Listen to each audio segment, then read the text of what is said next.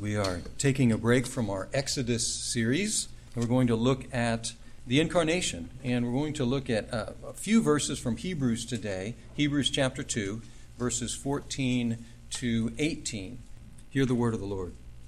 Since, therefore, the children share in flesh and blood, he himself likewise partook of the same things, that through death he might destroy the one who has the power of death, that is, the devil, and deliver all those who through fear of death were subject to lifelong slavery.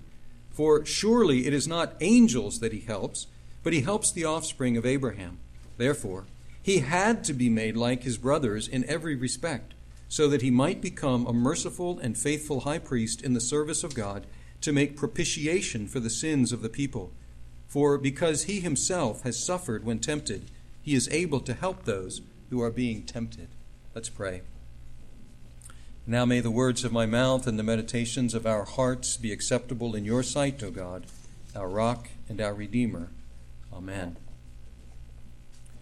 After all the efforts to prepare for the possible arriving of a hurricane, or maybe after the days of preparation for a holiday meal that gets gobbled up in a matter of minutes, or after perhaps throwing a lavish birthday party for our 1-year-old, or perhaps any other difficult or costly endeavor, at the end of it, we may ask ourselves, was that really necessary? Did I really need to do all that? Was it really necessary? And kind of a corollary to that question is, was there another way to do it? Was there some other option here that might have been easier or perhaps less costly?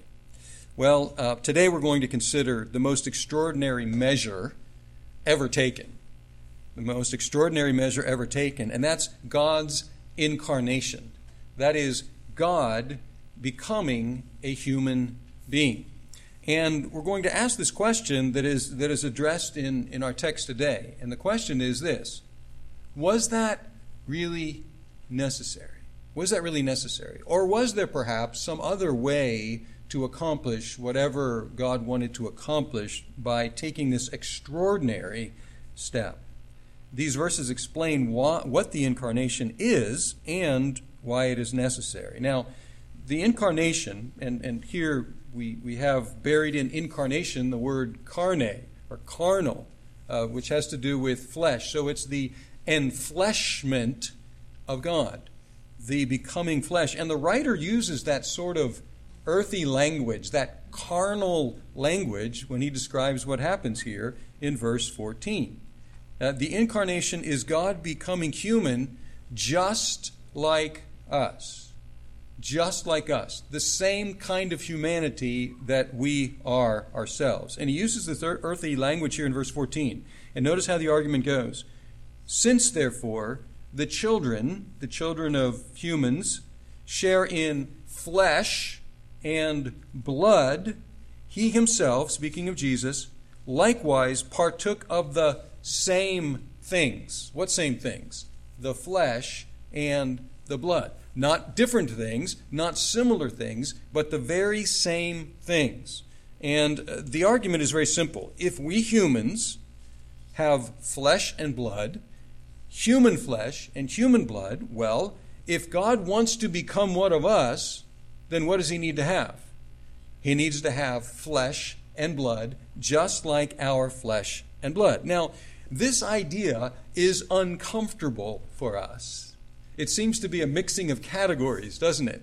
And this idea has been so uncomfortable for humans throughout all of church history that various heresies or erroneous ideas, theological ideas, have arisen to try to protect God from getting too close to us. Because that makes us uncomfortable. That God would take on this kind of stuff, the exact same kind of stuff that we have. And there is an early heresy or false teaching called Docetism, and we may hear some some echoes of that or some references to that in John's letters toward the end of the New Testament. But the idea was this: God shouldn't get mixed up with people like us. That will be really, really bad for God's reputation, for him to get too close to people like us. And so we need to protect him from that kind of contamination of this kind of material, carnal, fleshly sort of stuff.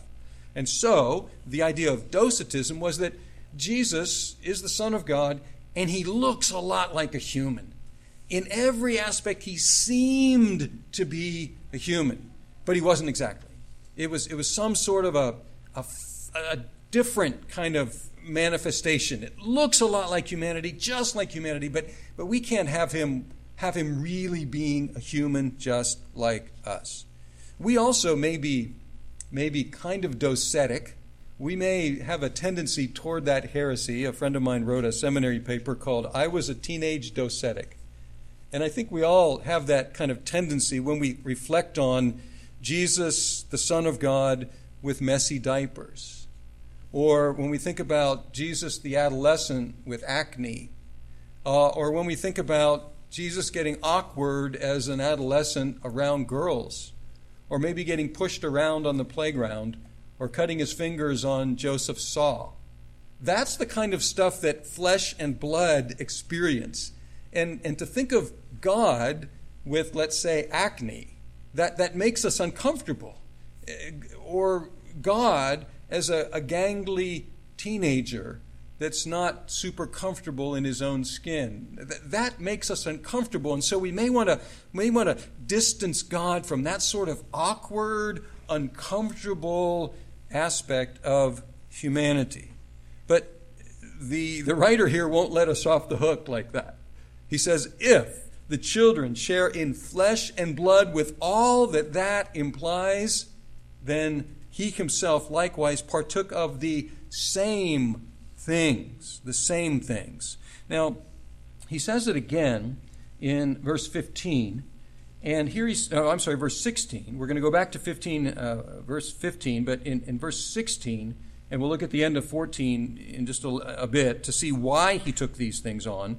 But in verse 16, he says it in a different way. For surely it is not angels that he helps, but he helps the offspring of Abraham. Now, this verb, to help, this verb can be translated in a stronger way. And the stronger translation is this: not just in general to help, but to take on, to assume to one's self. And up until the 17th century, that's how it was translated in our translations into English.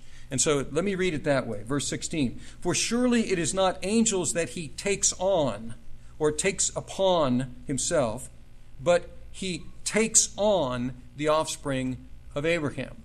And in spite of the general trend toward translating this in general just as help, I think the older translations fit better in this context. That he's not just helping in some vague way. He is assuming, he is taking on.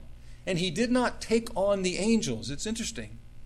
If you were kind of given the option of helping angels, taking on the angels as yours, or taking on humans, which would you choose? You might, from what we know of the awesomeness of angels, you might say, well, I would help out the angels. But he said, no, he did not. He didn't assume angelic nature. He didn't take responsibility for the angels in the way that he took responsibility for, as it calls here, the offspring of Abraham. Offspring of Abraham, humans. And so it may be saying very specifically that he's taking on human nature here. He's assuming it to himself. Or, if not that specific, at least he's taking the responsibility. He's taking us as his own. Now, in verse 17, it spells this out, and it emphasizes that he became like us in our humanity in every respect. Verse 17, therefore he had to be made like his brothers in every respect. In every respect. So his humanity is not different from ours. His humanity is just like ours. Now, later on he will mention that there is one specific difference between Jesus and us that is important, and that is that he never sinned. He never sinned. But that doesn't mean that he had a different sort of humanity, nor does it mean that he was not tempted to sin. Look at verse 18. For because he himself has suffered when tempted. That describes the human experience, doesn't it? And Jesus had that same human experience. So his humanity was just like ours. That is what the incarnation, the enfleshment of the Son of God means. Now, we're going to go comb back through this again and ask the question, why? That is to say, for what purpose was the Son of God enfleshed in flesh and blood just like ours? Of course, God cannot die. God cannot die. But humans, we die. And so, not only do we die, but we also are tormented by the fact that we are going to die even when we are living. Our mortality afflicts us. It bothers us throughout our whole lives as we begin to have consciousness of the fact that we are going to die someday. And that's what verse 15 says. It talks about, in verse 14, the power of death, and then it says, talks about those who through fear of death were subject to lifelong slavery. Lifelong slavery, why? Because we're alive and we know that one day we are going to die, and at 2 or 3 in the morning our mortality grabs hold of us and it terrifies us and it keeps us in slavery. Now, it says that while God is sovereign over death, the author here identifies death as the chief instrument of the devil to keep us in fearful slavery. Isn't this interesting? God is certainly sovereign. He's the one who makes alive. He's the one who has the power of death and life. But at the same time, it says here, the one who has the power of death, at the end of verse 14, is the devil. And what does he do? He torments humans all of our lives with this idea that one day, human, one day, your days will be up.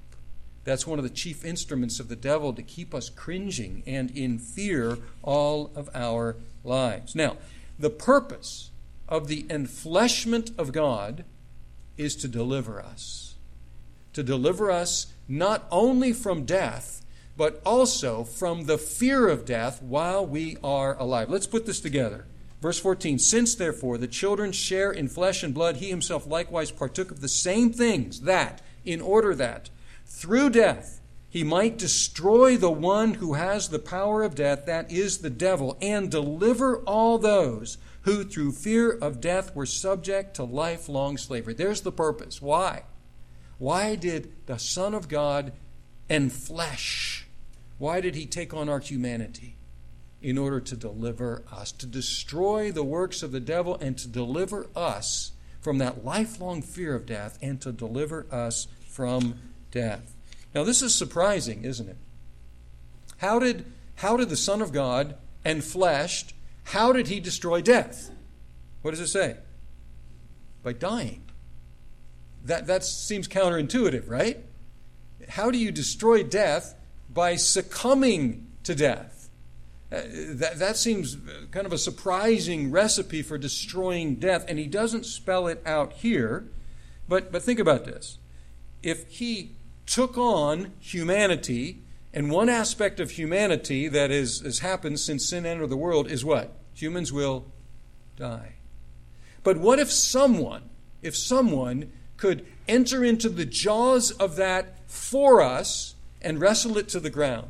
What if someone could not go around that thing that is human, that all of us have to pass through? What if someone could go right into it and wrestle it to the ground and take it out? And that's what it's saying Jesus did. Now, later, in other places, we understand that his resurrection was victory over death, and that checks with us. That makes sense, right? Because if someone's dead and rises, well, that's a victory over death. But he's saying that not only was the resurrection victory over death, but his death was his victory over death, and our victory over death.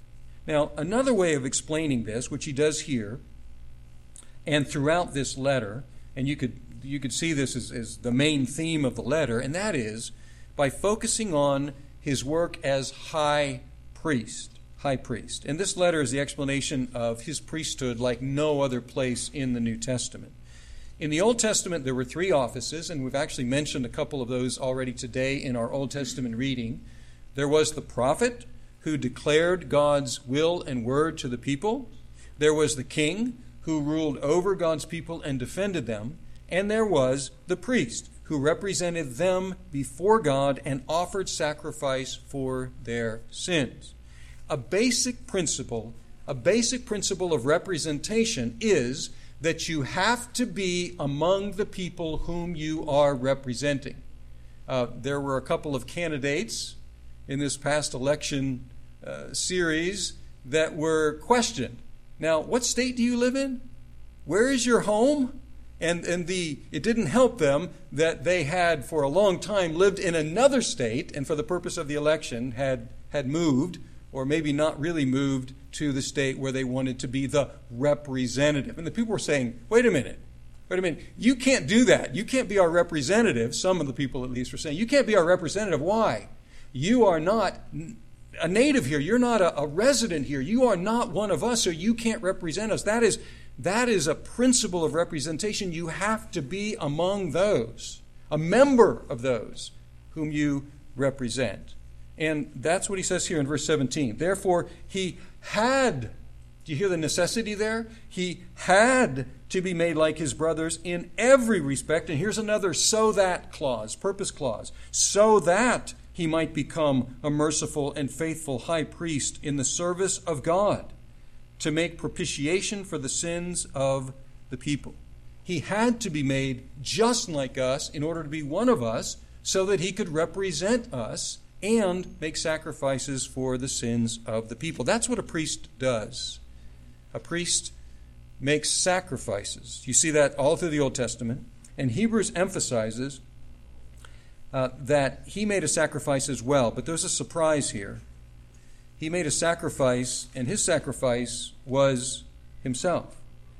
And so here he's playing a dual role. If you look at Hebrews 9:26, for then he would have had to suffer repeatedly since the foundation of the world. But as it is, he has appeared once for all at the end of the ages to put away sin by the sacrifice of himself. So Jesus is priest, and Jesus is also sacrifice. And so these two strains are coming together in the same person. He offers sacrifice for the sins of the people. And what does he offer? Rather, whom does he offer? He offers himself, priest and sacrifice at the same time. Now, there's a technical word here that comes up, and it's translated here propitiation. Propitiation. This came up in our men's Bible study this past week as well. He had to be made like them in every respect, to be a merciful, faithful high priest in the service of God, to make propitiation for the sins of the people. Not a word that we use commonly, is it? Propitiation.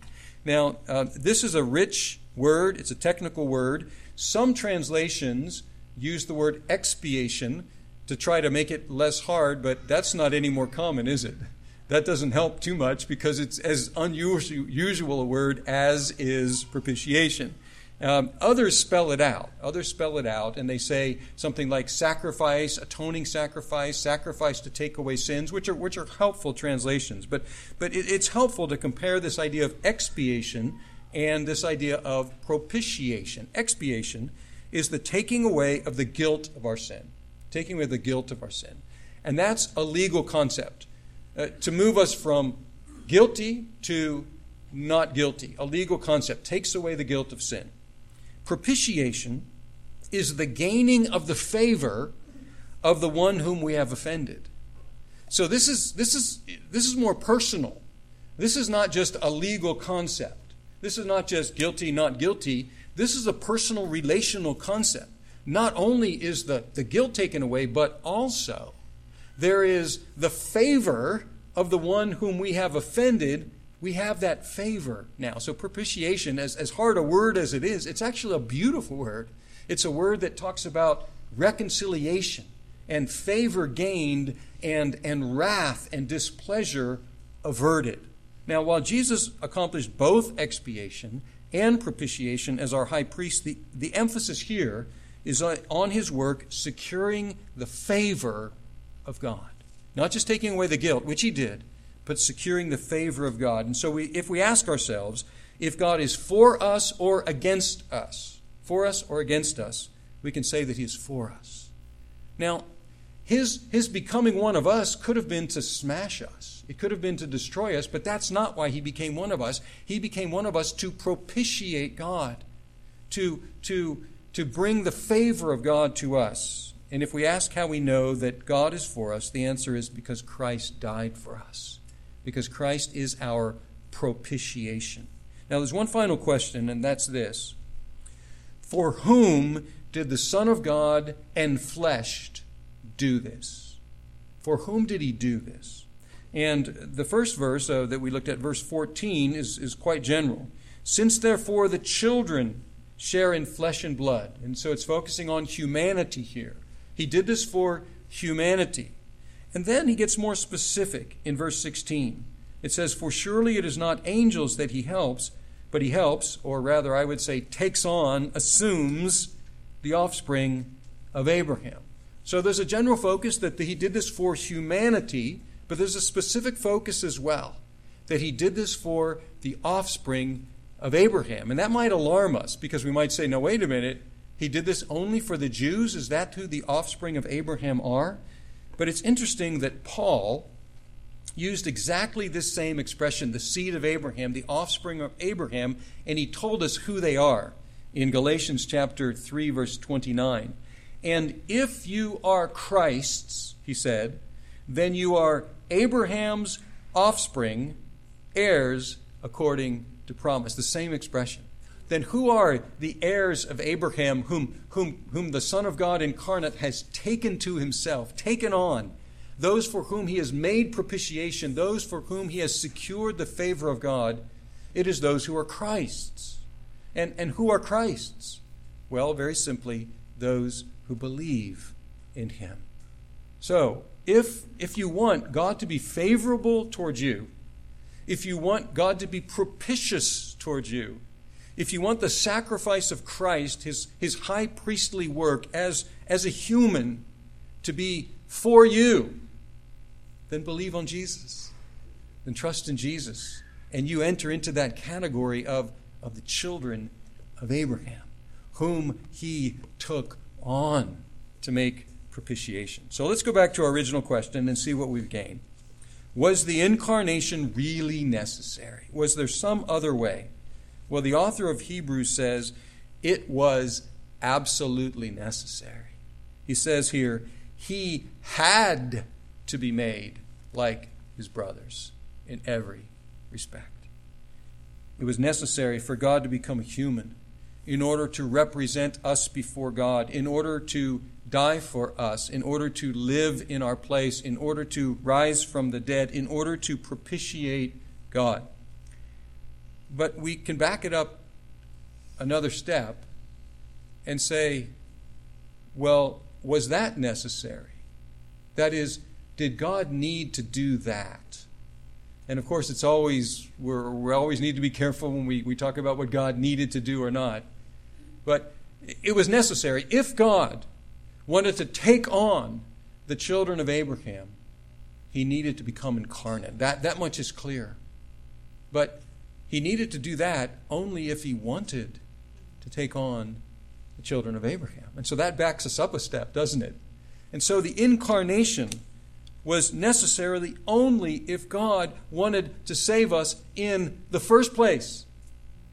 Something that, as far as I can see, he did not have to do. Something that, of course, he was not obligated by us to do. Something that we place no obligation on him to do. So in other words, if God wanted to save us from our sins, propitiate himself, secure his own favor toward us, then the only way for him to do that was through the incarnation of his Son. But if we take a step back and ask why he wanted to save us in the first place, here we run into a wall. We run into a wall of God's will, but it's a beautiful wall because it's God's love. And so the only answer to that, well, why? Why did God want to do this in the first place? And the answer is one of two things. One, because he wanted to. He willed to. Or another way of saying it is because he loves us. Because he loves us so much that he took the only way, that most extraordinary step of becoming one of us to make propitiation for our sins. When I first became a Christian, I joined a church, was baptized, and in joining that church, they did something that we do as well. They handed me a little document. I'd never heard of it before.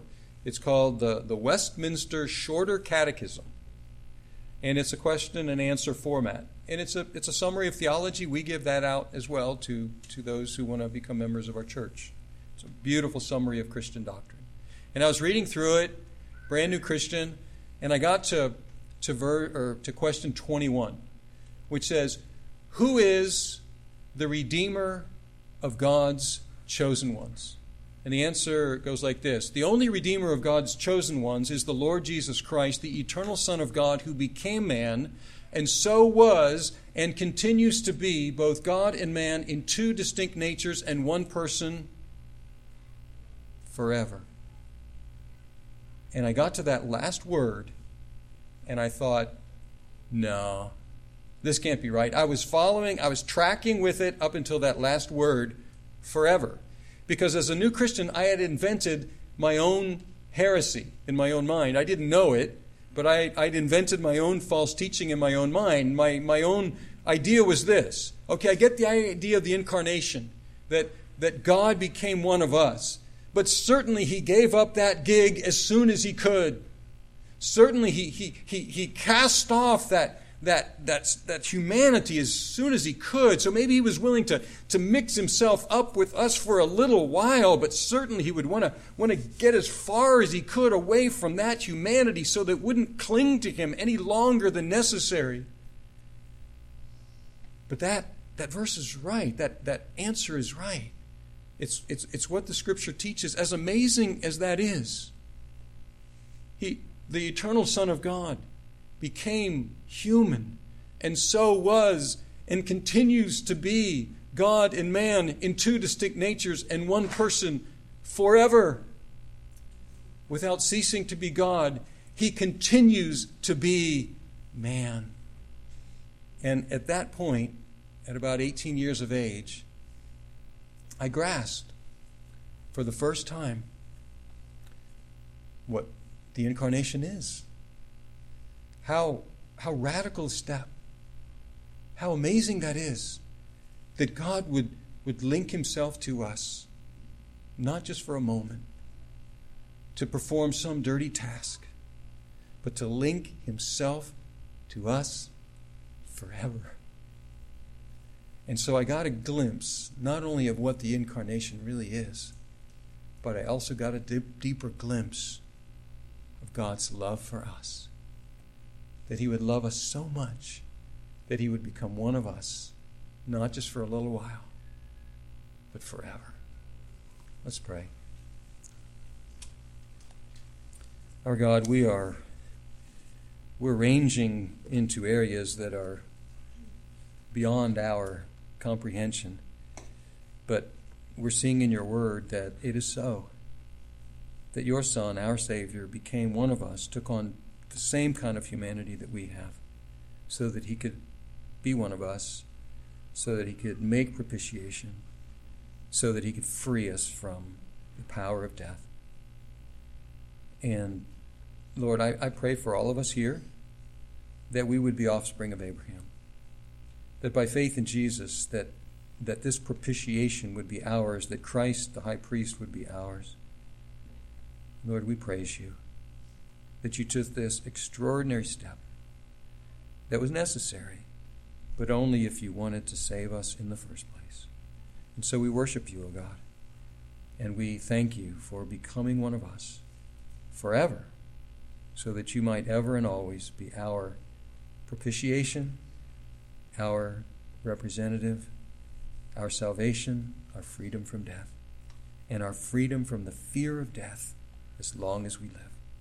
We pray this in Christ's name.